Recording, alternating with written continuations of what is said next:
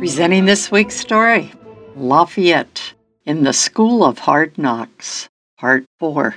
Lafayette was proud to be a divisional commander and believed his skills were good for his new responsibility. Within 2 months of being shot, he was in military action and leading troops. In letters, his wife pled with him to come home to France. His in-laws wanted him home. His 2-year-old daughter did not know him. Lafayette was not ready to go home. He was determined to stay, helping American patriots win their freedom from Britain. He was ordered to join the staff of George Washington, Commander-in-Chief of the Continental Army, at Valley Forge. Less than 25 miles away, the British Army occupied Philadelphia, the former capital of the United States.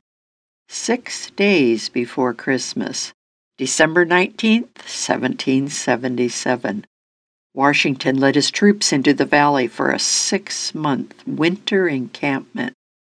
His soldiers were too weary to fight. Horrifying problems soon developed at Valley Forge. Congress was the main culprit for the crisis. The legislators did not understand how the soldiers were suffering when fresh supplies did not reach them. Not enough money was appropriated by Congress to buy supplies. Several previous leaders of Congress were working on other war-related projects.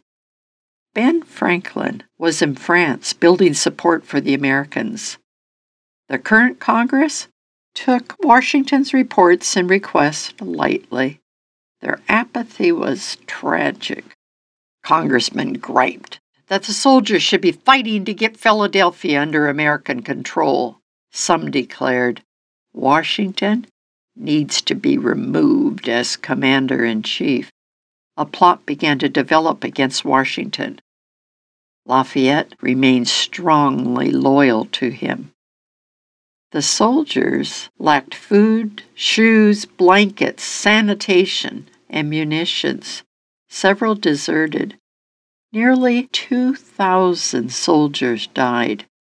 2/3 died from such diseases as influenza, typhus, typhoid, and dysentery.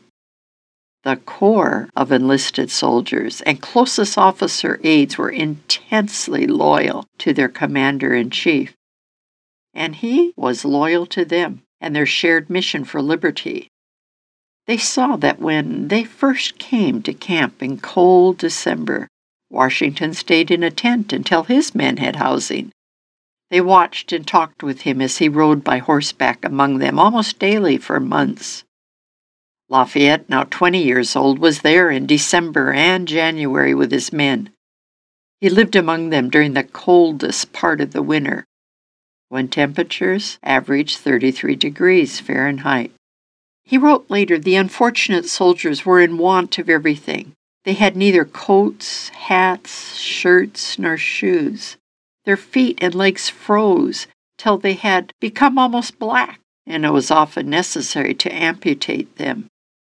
Lafayette learned disciplines of hardship unlike any he had as an aristocrat.